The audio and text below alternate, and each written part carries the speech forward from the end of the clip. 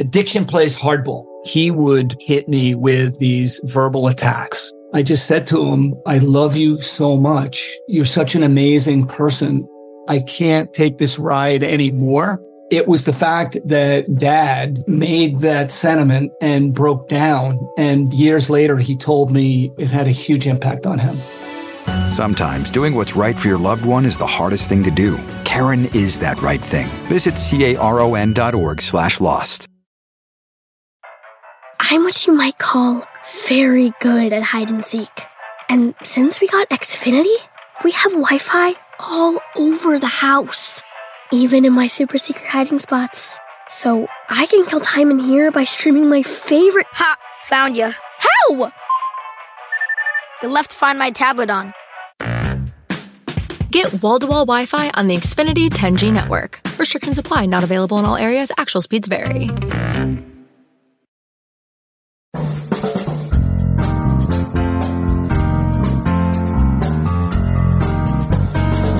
Brett McKay here, and welcome to another edition of the Art of Manliness podcast. Now, why do we want the things we want? While we'll offer up plenty of reason to explain our choices, my guest today says the real reason we want the things we want is this. Other people in our lives want those same things. His name is Luke Burgess, and he studied philosophy, theology, and classical literature, works as an entrepreneur, investor, and educator, and is the author of the book Wanting, The Power of Mimetic Desire in Everyday Life. Luke and I discuss how our desires are strongly mimetic, that is, imitative, and how there are two groups of people that act as models of desire for us. First, you have your celebrities and public figures who are distant from us, and then you have friends, family, and colleagues who are close to us. Luke then explains why it's actually the latter group where we experience the most rivalry and conflict, because the more similar we are to somebody, the more we end up competing for the same things, the more envy we experience, and the more we want to differentiate ourselves from the crowd, even though the areas in which to do so can be increasingly small. In fact, as Luke will explain, someone can be a model of desire not only in influence us to imitate them, but in motivating us to act in the opposite way. Luke shares how mimetic desire can be both a negative and destructive force or a positive and productive one, and offers advice on how to harness it for the latter purpose by humbly recognizing the way other people are influencing our wants and using that knowledge to opt out of games we don't want to play, utilize the healthy aspects of competition without allowing it to get us off track, and intentionally choose worthy, even transcendent models of desire to emulate. After the show's over, check out our show notes at aom.is/wanting.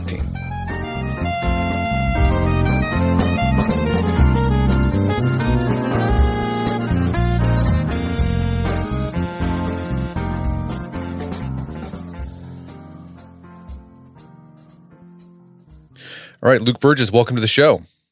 Hey, Brett. Thanks for having me on. You got a new book out called Wanting, The Power of Mimetic Desire in Everyday Life. And this book is about why we want the things we want. And I something you don't think about. It's like, why do I want that thing? Why do I like this thing? When people offer an explanation of why they want a job, why they want a specific person as a partner, what's the typical explanation for why we want things? Yeah, I mean, what's most typical is that we don't have any explanation at all. We just take it for granted. We take our desires for granted, and we assume that we want things because we just know that they're good for us. There's some perceived good that we determine, and that we arrive at the pursuit of things totally independently. For instance, I want to go to Thailand because it just has the best beaches and the best food, and I name all of these objective qualities. So we think that there's a one-to-one relationship between ourselves and the thing we want, as if we kind of, generate the objects of our desire or choose the objects of our desire, just through our imperial autonomous self. And the shortcoming of this way of thinking is that we're incredibly social creatures. And this explanation of desire doesn't take into account the way that desire is generated and shaped and formed by other people in our lives. And this is where mimetic theory comes in. So what is sort of the big picture overview of mimetic theory and who came up with it? Sure. So mimetic just comes from the Greek word meaning to imitate. So the fundamental idea of all of mimetic theory is this concept of mimetic desire.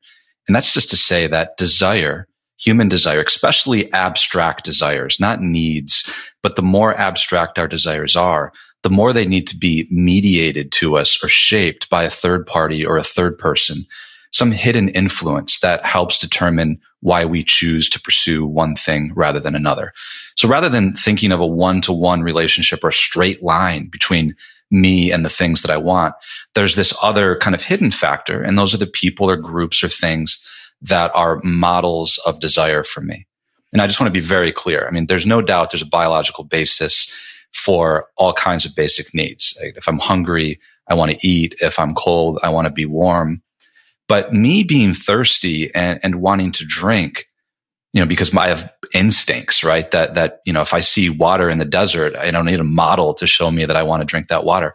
But it doesn't explain why, if I see somebody at a bar drinking a really cold gin martini, slightly dirty with 3 olives in it, why I all of a sudden want to drink that specific drink when 30 seconds ago, I just wanted a beer.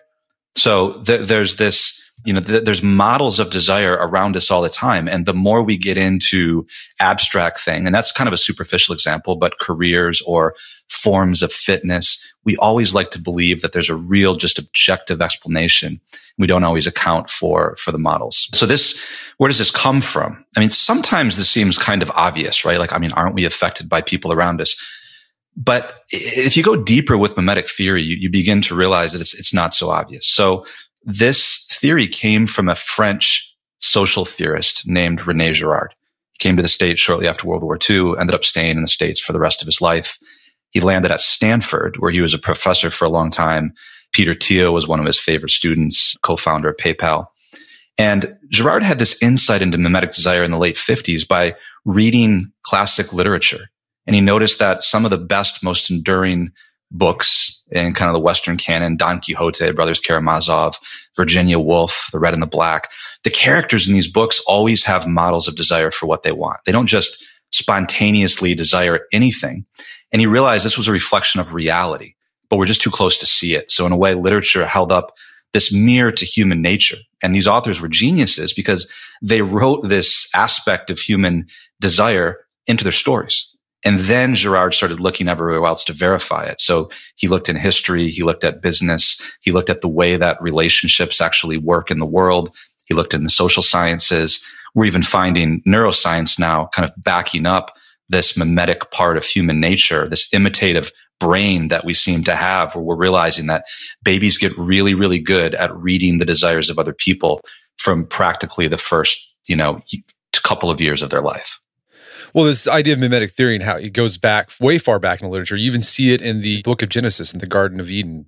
Eve didn't want the forbidden fruit, and yet she had to have a model. She had to have the serpent say, hey, that looks pretty good. You should try that. Before that, she had no desire. It wasn't even on her radar.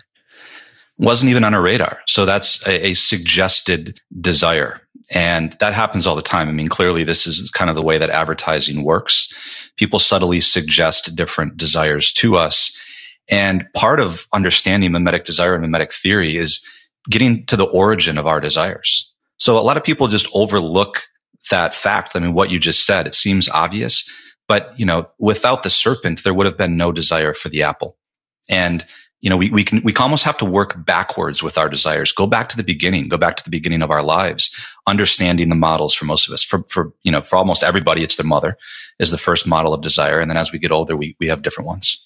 Well, this idea of mimesis is anew. Like the Greeks understood it. Plato, Aristotle wrote about how humans are imitating animals, and the things we consume, the media we consume, can influence our desires. That's why Plato in his Republic, he wanted to ban like poetry because he thought it would just give people corrupt desires. Any other philosophers stand out in history that kind of understood that this idea that we are imitating animals when it comes to our desires? Yeah, I mean, imitation plays a pretty important role in the Philosophia Perennis. I mean, it's always been around. Oscar Wilde, imitation is the sincerest form of flattery. Aristotle, 2,500 years ago, said that humans are by far the most imitative creatures in the world.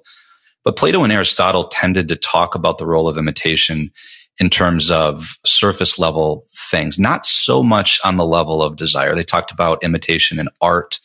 So this is what Girard would call sort of imitation and representation, surface level things. So, this is the imitation is how we learn language. It's how we learn cultural norms. It's how we learn how to dress. So it's a tremendously positive force. We wouldn't have culture at all if we weren't so good at imitation. But I think Girard's discovery is that it goes deeper down to the very level of desire itself. And it's tricky. So you look at two, men, for instance, where on the surface level, they don't imitate each other at all. They dress in totally different ways. They speak in totally different ways. Nothing about them seems imitative. But under the surface of all of that, they have a desire for the same quality of being. Maybe they work at the same company and they want the same position. They want power. They want something. And it's kind of buried or hidden beneath the surface level forms of differentiation that we all engage in. Our desires, our wants, they come from models. And these models are social. They're from other people. And Girard says there's two potential sources for our social models for mimetic desire. The one is, you call it Celebristan, and the other one is Freshmanstan. What did Girard call these, and what's the difference between the two? So what I call Celebristan, that's just my easy to remember phrase for what Girard called external mediators of desire.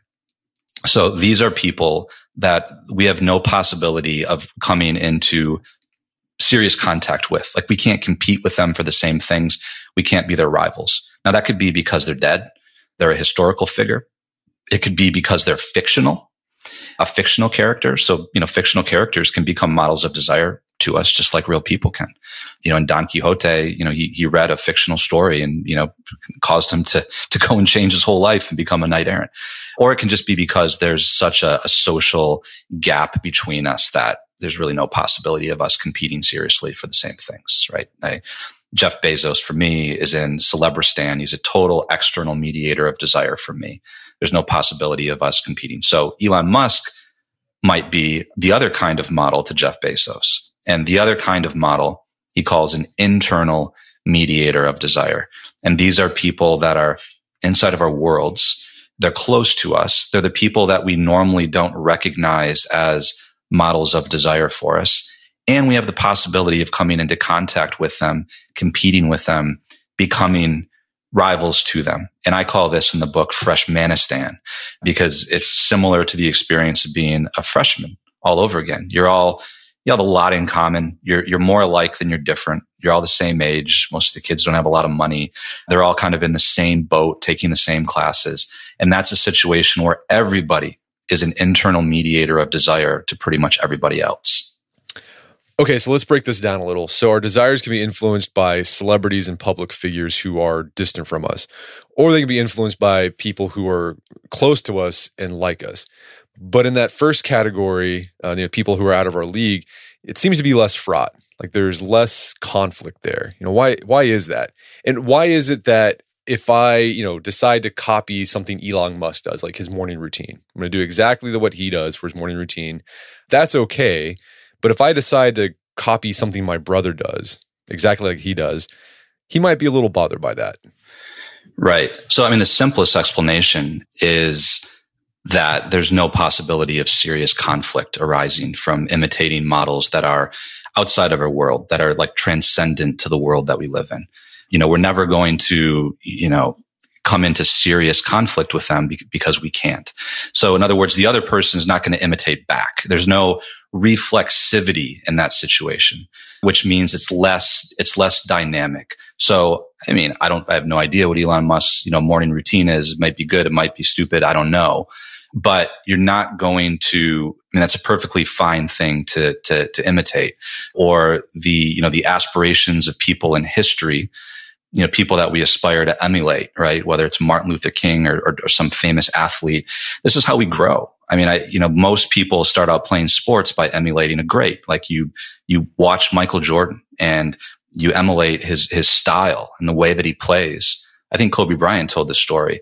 Until a certain point, if that person is sort of in your world, and by the way, people can move between these two worlds. Michael Jordan started out as an external mediator to him, but he became an internal mediator when they both played in the NBA.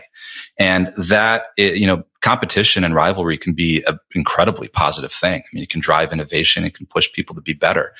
But in many cases, like in workplaces, in families, it's the aspect of internal rivalry where people are really close to each other that we often don't recognize, the potential for serious conflict, for misery, and just getting like caught in these cycles of like never ending comparison games, which we can't really do with, these sort of people that are in Celebristan. And I think it's counterintuitive, because that you'd have more rivalry with people who are more like you. You'd think it'd be the opposite. But when you stop and think about it, it's like, yeah, I don't really care. I don't really compare myself to some billionaire. But if there's like some podcaster sort of the same size, I'm focused in on that person. Like, what are they doing? I need to do what they're doing. The Joe Rogan's not even on my radar, because he's way bigger than I'll ever be, probably. But I'm keyed in more to people who are like me.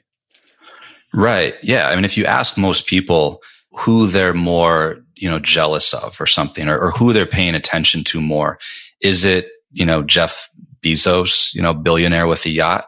Or is it the person that went to the same college as they did and works in the same industry and makes an extra $5,000 a year, or seems to vacation to nice spots and post it on their Instagram?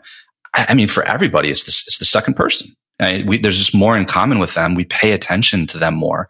So in a sense, jealousy, or you could even say envy, is kind of a function of proximity and similarity.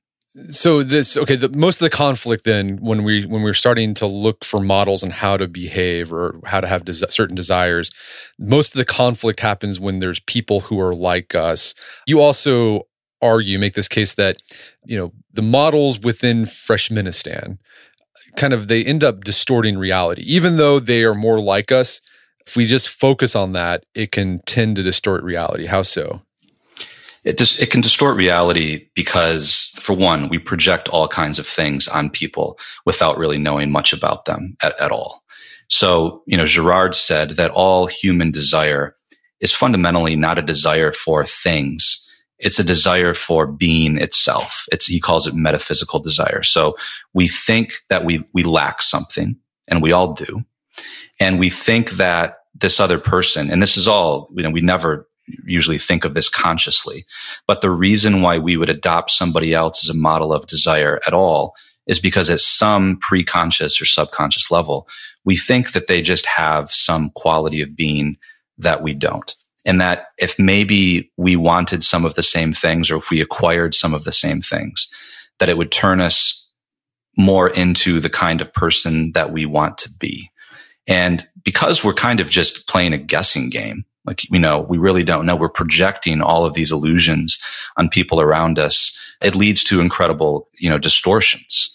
And, this is, I talk a lot about this in the book, right? Sort of, people that are extremely confident, to give you an example, are typically incredibly attractive, right? Like people of the opposite sex that are incredibly confident. People that, and what is confidence, right? It's like knowing what you want and projecting that you know what you want. And why is that so powerful from the standpoint of mimesis and mimetic desire?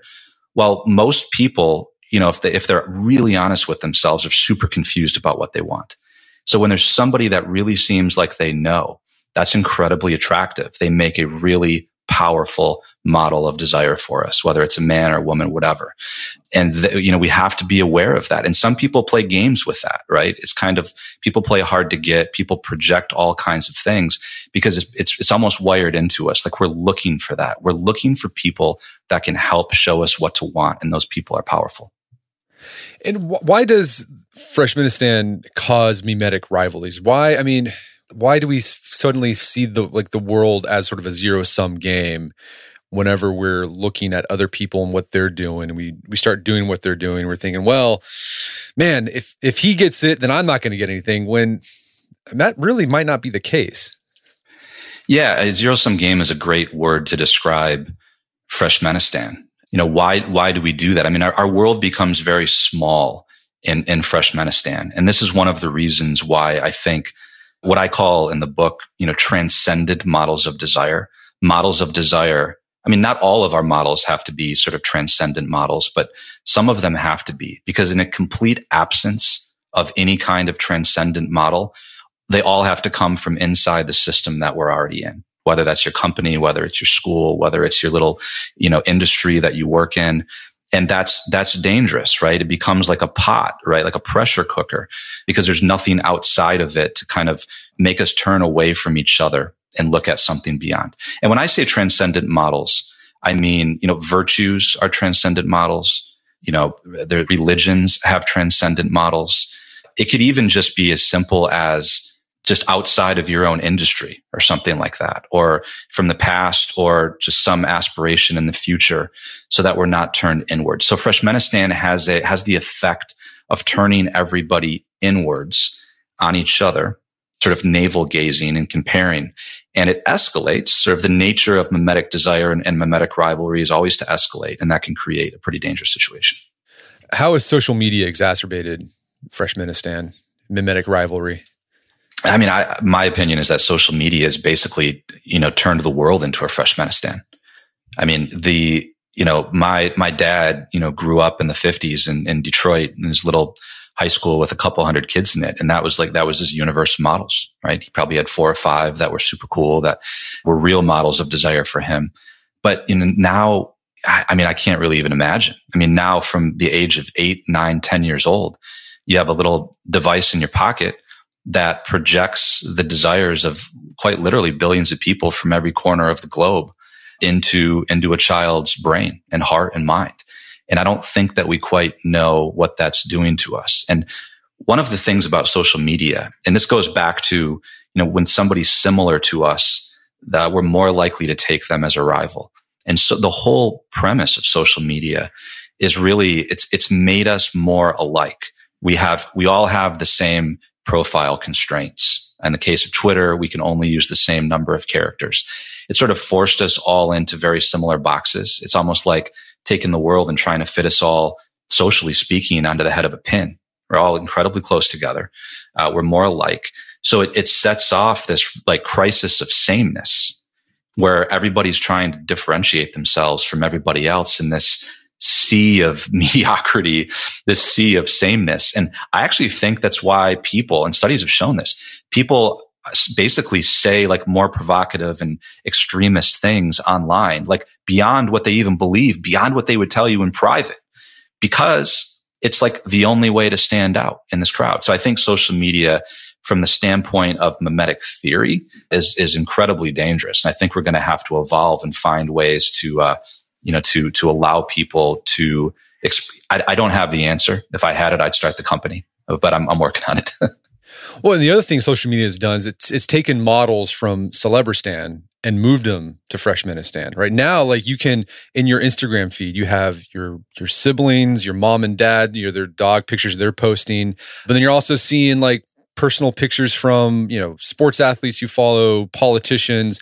It's all in the same, it's all the same. Right. And that's an incredibly important thing. So if it's true that, we're more captivated by the models that seem more like us, then the best thing that a celebrity could do is make themselves appear to be more like us. And I think that's what we do see. We see them in their home, we see them lounging around, and it's like, oh, they're just like me. So it's that illusion that's an important part of the marketing strategy to show that. And then now we have, YouTube stars that, are just blowing up overnight seemingly. And that's even more seductive because it's like, well, that could be me. So I think there's definitely, social media is blurring the lines between Celebristan and Freshmanistan. And that's part of its allure. We're going to take a quick break for a word from our sponsors. Wedding season is coming up, and if you are preparing for the big day, I know wedding planning can be really intimidating, but finding the perfect suit shouldn't be. Indochino makes it easy to get a fully customizable suit right from your home. Don't just wear any suit on your big day, wear a custom made-to-measure suit. Suits start at just $499, which is about the same price you'd pay for an off-the-rack suit at a department store, and they've also got custom made-to-measure shirts starting at just $89. So I've talked about my Indochino suit on the podcast before. They've been a long-time podcast sponsor. It's navy blue. The measuring process was super easy. They got these video guides you follow. You'll need another set of hands to help you out with that. But the really fun part is customizing it. Got to customize how I wanted the lapels on the jacket, the pockets, the lining. I went no pleats on the pants on this suit. A lot of fun. And then in a few weeks, you have a made-to-measure custom suit sent directly to your door. When planning your wedding, get a suit as unique as you with Indochino. Go to Indochino.com and use code manliness to get 10% off any purchase of $399 or more. That's INDOCHINO.com, promo code manliness. Did you know Fast Growing Trees is the biggest online nursery in the US with more than 10,000 different kinds of plants and over 2 million happy customers in the United States? You can grow lemon, avocado, olive, or fig trees inside your home on top of the wide variety of houseplants available. Fast Growing Trees makes it easy to order online, and your plants are shipped directly to your door in 1 to 2 days. And along with their 30-day Alive and Thrive guarantee, they offer a free plant consultation forever. So I use Fast Growing Trees to order not an indoor tree, but an outdoor tree. There is an oak tree that was in our front yard that died a few years ago due to heat stress. Had to cut it down. There's been a blank spot that I wanted to put another tree there. I wanted a maple tree that turned bright red during the fall. And I went on Fast Growing Trees, found the tree that fit the criteria that I was looking for. Turns bright red. It's a maple tree that turns bright red in the fall. So if you want to try Fast Growing Trees, right now they have some of the best deals online, like up to half off on select plants. And listeners to our show get an additional 15% off their first purchase when they use code manliness at checkout. That's an additional 15% off at fastgrowingtrees.com using code manliness at checkout. Fastgrowingtrees.com, code manliness. Offers valid for a limited time. Terms and conditions may apply. All right, if you have a family, then you need to get term life insurance to protect them. It's one of the smartest financial decisions you can make, and the start of the new year is the perfect time to get it done so you can focus on whatever else the year has in store for you. Fabric by Gerber Life was designed by parents for parents to help you get a high-quality, surprisingly affordable term life insurance policy in less than 10 minutes. Fabric has flexible policies that fit your family and your budget, with quality policies like $1 million in coverage for less than $1 a day. There's no risk to apply. They have a 30-day money-back guarantee, and you can cancel at any time. I remember when I was a new dad, I had a lot of thoughts going through my head. One of them was, how can I take care of my family when I'm gone, if something happens to me? Well, so one of the first things I did, I got term life insurance, one of the best decisions I made. Join the thousands of parents who trust Fabric to protect their family. Apply today in just minutes at meetfabric.com/manliness. That's meetfabric.com/manliness. MEET fabric.com/manliness. Policies issued by Western Southern Life Assurance Company, not available in certain states. Prices subject to underwriting and health questions. Daylight saving time is starting up again. The goal of this is to give us more daylight from March through November. By setting our clocks forward, it may feel like there are more hours in the day, but if you're hiring, it doesn't necessarily help you find qualified candidates for your roles any sooner. There is only one way to do that: ZipRecruiter. And right now you can try it for free at ZipRecruiter.com/manliness. ZipRecruiter works around the clock to help you find qualified candidates. Once you post your job on ZipRecruiter, they send it to 100 plus job sites so you can reach more of the right people. ZipRecruiter's smart technology also quickly scans thousands of resumes to identify people whose skills and experience match your job. Spring forward with a new hiring partner, ZipRecruiter, and find top talent sooner. See why 4 out of 5 employers who post a job on ZipRecruiter get a quality candidate within the first day. Just go to this exclusive web address to try ZipRecruiter for free. ZipRecruiter.com/manliness. Once again, that's ZipRecruiter.com/manliness. ZipRecruiter, the smartest way to hire. And now back to the show. All right, and so in mimetic theory, you describe there's 2 cycles to it. The first one is destructive, the second is positive. What does a destructive mimetic cycle look like? So these cycles, I don't know if Girard ever used these terms. So these are my terms to kind of describe 2 different ways of looking at mimetic desire, because it's important to realize that mimetic desire is not just this dark negative thing. Although, Girard tended to focus on the negative side, because cycle 1 is the destructive cycle. It's kind of the default cycle, where if we don't know that we're these mimetic creatures and we're imitating the desires of others, we're entering into rivalries and competition. We might not even know that we are. And it eventually leads to conflict, which, Girard says that conflict spreads by contagion, because desires are contagious, right? They spread. And rivalry is also contagious. And more and more people get drawn into it. So when you have kind of a closed system or a closed society, that this cycle of destructive mimetic desire, where nobody realizes that they're kind of caught up in a mimetic escalating crisis, these have typically been resolved in history through this, what he calls the scapegoat mechanism. And let me give you one example of how a negative cycle was immediately transformed into a positive cycle. And if I can use a biblical example, I find it to be the most powerful one. Sure. Go for it. Yeah.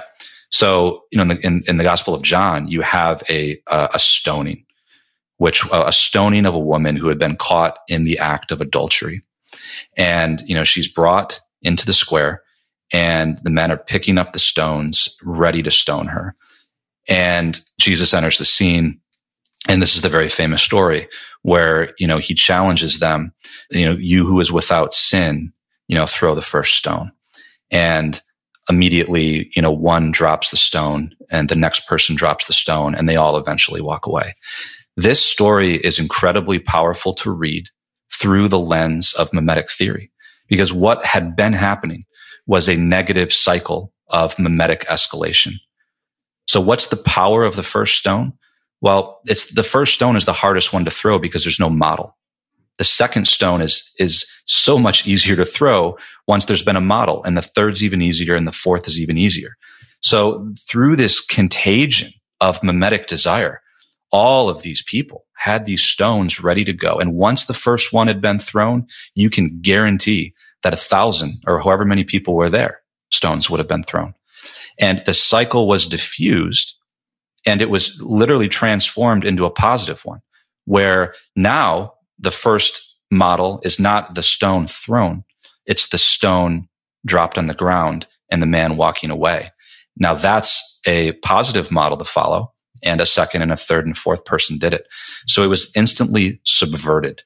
And, this, you can transpose this story, I think, to a lot of things in life, to cancel culture. Like you don't see what happened in that story happening very often. More often than not, I think 99% of the time, it escalates until somebody gets hurt.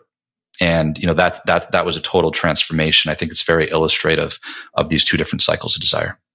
Yeah, I mean, I think that idea, it helps explain like the internet pile-ons. I think I've actually seen studies where sociologists or psychologists, whoever does this, would look at this stuff on the internet with internet comments.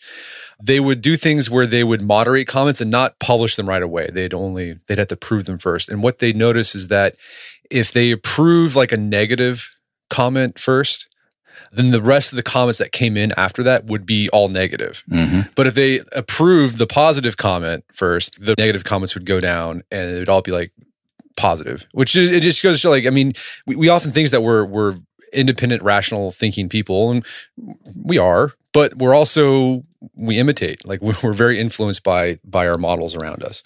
Yeah, absolutely. We're mimetic, and it takes a certain amount of humility to realize that. It's like not something that a lot of people want to talk about in a culture where we really prize innovation and we juxtapose it to imitation. Like one thing can't exist without the other, and that's just false. There's a continuum. I've heard some people say that, maybe the solution or a way to slow down some of the more nasty aspects of cancel culture would just be that we all are pseudo-anonymous or something like that. So that, you yourself, can't become victim of a cancellation. But I think that's wrong, because if you look at studies, when people are anonymous or pseudo-anonymous, it's been shown that they're much more likely to be the first one to comment, in a very negative way on a thread, on an article. Like we know that. And when people have to take responsibility for it, they're a little more careful about what they have to say.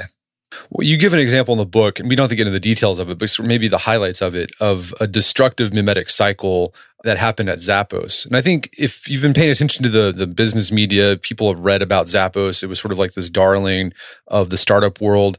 It was implementing all these radical ideas about management that were different from traditional management theories. What happened there? How did those ideas that looked like people thought were pretty cool actually ended up maybe leading to Zappos kind of not floundering a bit? I have a bit of a contrarian take on what happened at Zappos, because I was around at that time and was a good friend of Tony Hsieh, rest in peace. And, what I saw happening was what I would describe as kind of a mimetic crisis. So Zappos, very successful. It was kind of a darling of the startup world. They'd surpassed $1 billion in sales. Tony was always very innovative kind of thinker. and launched a project called the Downtown Project that really wanted to remake all of downtown Las Vegas, where I lived at the time, into a startup community. And kind of, you could think of it like extend the campus of Zappos to kind of encompass all of downtown Vegas, and then, propagate the culture out to the city, like the city as a startup, essentially. And what they did is they adopted some management philosophies that were extremely non-hierarchical, like holacracy. They basically got rid of their visible management structure overnight. So Tony was no longer the CEO. Nobody actually even had titles anymore. And, there are systems in place. So it wasn't like a free for all. There's actually incredibly disciplined procedures for making decisions in groups. But what I saw happen is that desires and mimetic desire and hierarchies basically just went underground. So like what had been visible in the light was now totally underground. Dostoevsky wrote this really important book, kind of the first modern novel, Notes from the Underground, about this underground man whose desires were all underground. And I saw like everybody in the company basically did that. And all these little rivalries formed. Things were spread by contagion, rumors, gossip. I'd never seen so much in my life. I'd been around Zappos for a few years. And it was a mimetic crisis. And, some people were hurt. And, I think some scapegoats were made. So, we're still learning more about what happened down there. But when I was in the midst of it, that's kind of my take on it. And especially now that I've had a chance to think about it through the lens of mimetic desire and theory. Before I read your book, I've been kind of doing my own personal deep dive into envy. So I picked up a bunch of books about envy. And a lot of philosophers and anthropologists, Tocqueville noticed this, Nietzsche, Kierkegaard, a lot of the 19th century existentialists noticed this, that envy is, you feel like you see somebody have something that you want and like you don't want them to have, like it makes you feel like resentful and bitter. They've noticed that envy increases as societies become more egalitarian, and that envy increases, conflict increases. How did Girard make a distinction between mimetic desire and envy? I think Girard would just say that envy is a form of mimetic desire, and that mimetic desire manifests itself often as envy. And perhaps even, envy might be the predominant form of mimetic desire and rivalry in today's world. That's how I would explain it. So mimetic desire is kind of a layer deeper, and envy is the way that it's kind of rearing its ugly head. I think Girard said something to the effect of, nobody can talk about envy. I think the reason that we talk about sex so much is that nobody dares talk about their envy. Like the real repression in the Freudian sense is the repression of envy. And that's a serious problem. Like nobody talks about it publicly, which probably means it's pretty prevalent. And I find it interesting. And I've read Tocqueville and Michael Novak is a thinker that I like a lot. And they noted that, in earlier times in history, there were times when people would rejoice at the success of others because it meant, like in their town or in their village, because it meant that there was coming prosperity to their area or to their nation or to their city or something. It seems a bit different now. And I don't know what's changed. It's not like, envy's always been with us. It's not like envy wasn't around or people weren't envious then, but it seems like it has become stronger and just more of the ethos. And I don't know, maybe it's just because, we're not willing to openly acknowledge it. Yeah. Tocqueville said that's the biggest problem of the democratic spirit, the democratic age, is that envy. Everyone's just going to kind of play it safe because they don't want to like lift their head up too much because they know if they do, they're going to get hammered down, and it causes a whole bunch of problems. And I mean, there's been like people propose solutions for envy. At the extreme end, it would be like, well, Marx would be like, well, just make everyone the same, right? We'll get rid of social classes through this sort of utopianism. But the interesting thing though is like, according to mimetic desire theory and even some theories of envy, as you do that, you'll just increase conflict. So like the solution actually might make things worse. Yeah, I think that it would absolutely increase conflict. And one of the interesting things is that wealth has traditionally been fairly hidden and mysterious. Like, you see a wealth, it's not like there weren't wealthy people, but we didn't have social media. So, people weren't sort of like showing their lost porn and their gains and Reddit forums and stuff like that. And, tweeting about, how much they just made in crypto for the day. So like what's going to happen when like everybody knows how much everybody else is making in the stock market? It's just a totally different world. So it seems like the kind of world that's ripe for fueling envy, in my opinion. Another interesting point you make is that, okay, people might hear this theory of, this idea of mimetic theory, mimetic desire, and they think, well, I'm not a sheep. I make my own decisions. Gerard, and you also flesh this out some more, is that once you do that, you're probably the most susceptible to mimetic rivalry and mimetic desires. Why is it that when you think I've escaped the sheepdom, why are you more prone to fall into mimetic rivals? Gerard said, the effort to leave the beaten paths forces everyone inevitably into the same ditch, or something like that. And in the book, I joke around about, why do all hipsters look the same? Well, part of it might be because they don't realize that they're also still mimetic, right? So they've rejected the popular culture only to adopt, a new model that are in the subculture. So it's, this funny thing that we joke about, but it's like, normally like the less mimetic you're convinced you are, like the more that you have that conceit, the more mimetic you may be, right? Because you're not even aware of it. So it's kind of like every scam artist kind of knows, like, the first step is just to get people as comfortable as possible and to develop a certain level of trust.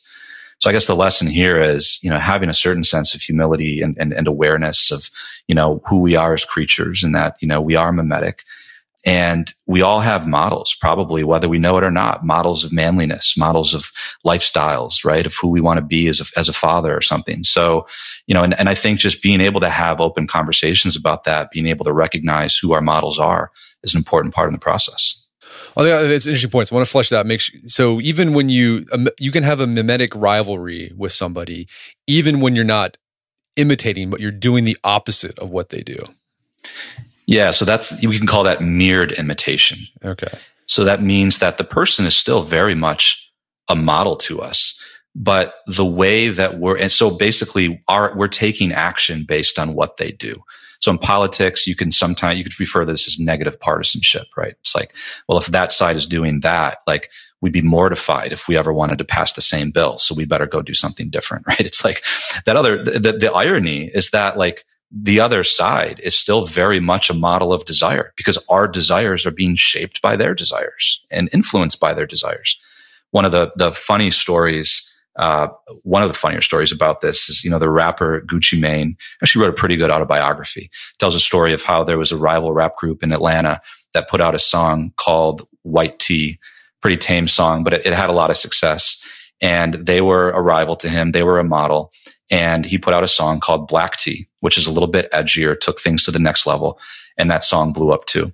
So sure, it's not one for one. It's not positive imitation. It's imitation that's just negatively correlated with whatever the model is doing. So our attempts to differentiate ourselves is a form of, you could call it negative or mirrored imitation. It's like we're still taking that person as a model. Siblings do this all the time. Like if Big Brother is wearing that, then I'll never wear that. If he's buying this kind of a car, then I have to buy this kind of a car. Those people are super important for us, and they're forms of mimetic rivals. We're just imitating them or reacting to them a little bit differently. So what do you do with this information? Like once you learn this stuff, you start seeing like, oh man, the things I want, like you can start seeing where you got those models from, or even the things you don't want. You realize, I don't want it because like this model. Like, what do you do with this information? Are you able to sort of escape the cycle of mimetic desire, sort of like reach mimetic nirvana, where it's no longer holds any sway on you? Yeah, well, I certainly haven't yet, Brett. I will say that I have a level of freedom that I didn't have in my 20s for sure. I'm able to see when I'm being hypermimetic, when I'm getting caught up in a crowd, when I have a tendency to scapegoat other people. I can sort of diffuse my mimetic tendencies in myself and sometimes, in others, and just focus a little bit more on what's important. I choose my goals more carefully. I check myself when I'm getting overly concerned with what somebody else is doing, somebody that I might not even recognize as a rival. That's really important. And then, we have intentionality. We have the freedom to, at the very least, to choose our models. So, I try to cultivate positive models. And positive mimetic desire with all of my work, with all of my projects and ventures, kind of about creating or generating positive mimetic desire. And I mean, frankly, I've followed the art of manliness for a long time, and I think that's what you're doing. I mean, there's a mimetic desire to be better men.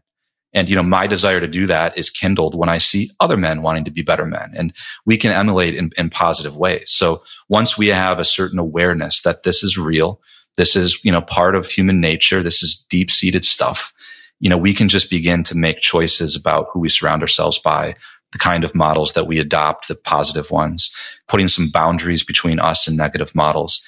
And then, when we find ourselves reacting or just getting caught up in stupid things that are taking our eye off the ball, taking us away from our purpose, our vocation, whatever it is we want to do in life, because we're looking to our right and our left, right? Like we're hypermimetic. We just begin to notice ourselves doing that, and we can develop some muscles, to help us get a little bit better at extracting ourselves from that stuff.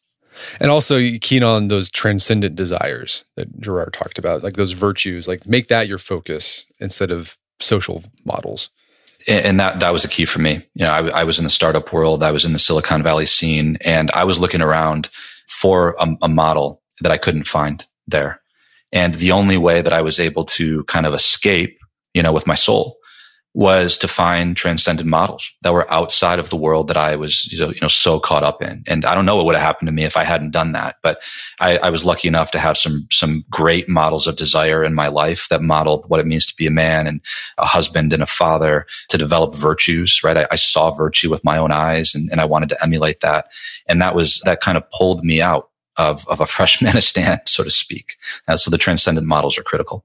And I think a point you make, though, is that these mimetic rivalries, they can be productive because they, you push yourself and you give, but the trick is to not let it consume you and switch over to that destructive rivalry. And you have this great story about the competition between Lamborghini and Ferrari, and how Lamborghini kind of, he figured out a way to get the benefits of that mimetic rivalry, but then I guess pull out before it became destructive. Yeah. So, Lamborghini was a tractor maker before he ever got into cars. And I won't tell the whole story. It's pretty widely known, but I found some details that I put into the book, because I found this obscure book in Italy and translated a lot of the stories in it into English for the first time. So there's a bit of the backstory to this rivalry between Ferrari and Lamborghini. But Lamborghini got into the car business because Enzo Ferrari was a model for him.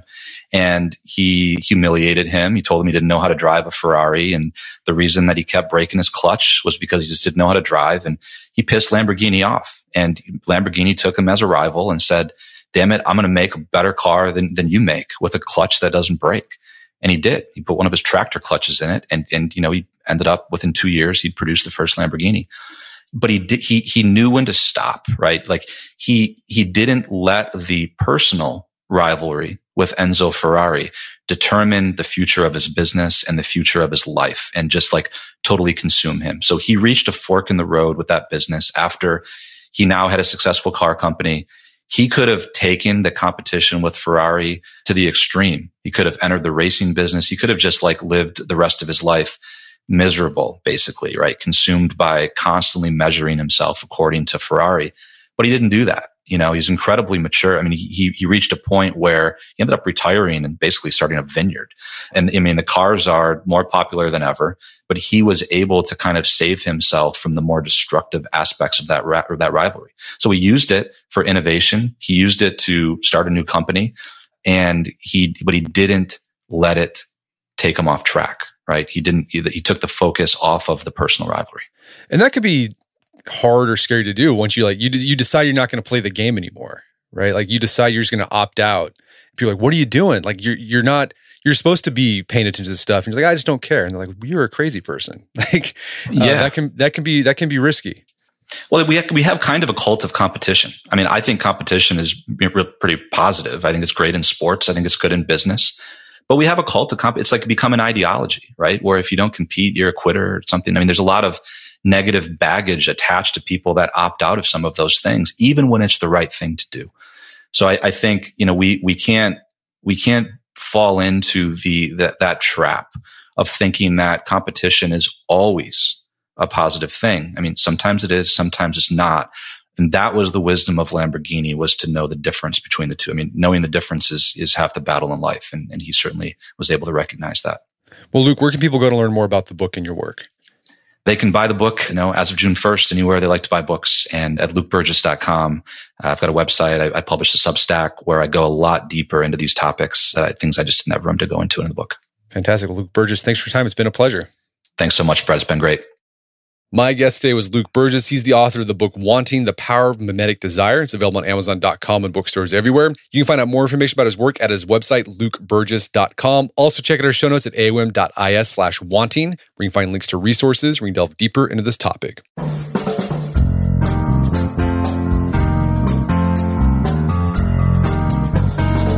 Well, that wraps up another edition of the AOM podcast. Check out our website at artofmanliness.com, where you can find our podcast archives, as well as thousands of articles written over the years about pretty much anything you think of. And if you'd like to enjoy ad-free episodes of the AOM podcast, you can do so on Stitcher Premium. Head over to StitcherPremium.com, sign up, use code manliness at checkout for a free month trial. Once you're signed up, download the Stitcher app on Android or iOS, and you can start enjoying ad-free episodes of the AOM podcast. And if you haven't done so already, I'd appreciate if you take 1 minute to give us a review on Apple Podcasts or Stitcher. It helps out a lot. And if you've done that already, thank you. Please consider sharing the show with a friend or family member who you'd think would get something out of it. As always, thank you for the continued support. Until next time, it's Brett McKay, reminding you to not only listen to the AOM podcast, but put what you've heard into action.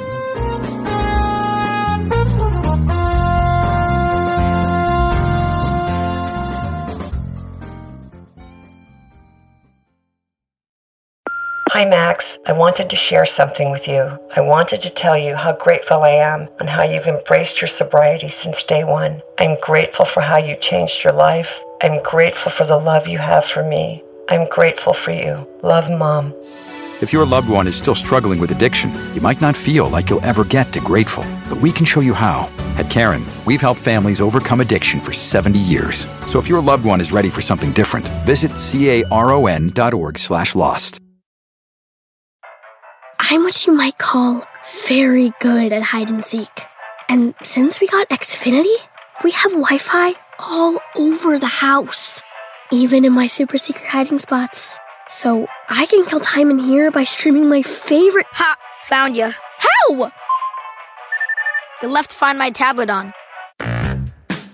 Get wall-to-wall Wi-Fi on the Xfinity 10G network. Restrictions apply. Not available in all areas. Actual speeds vary.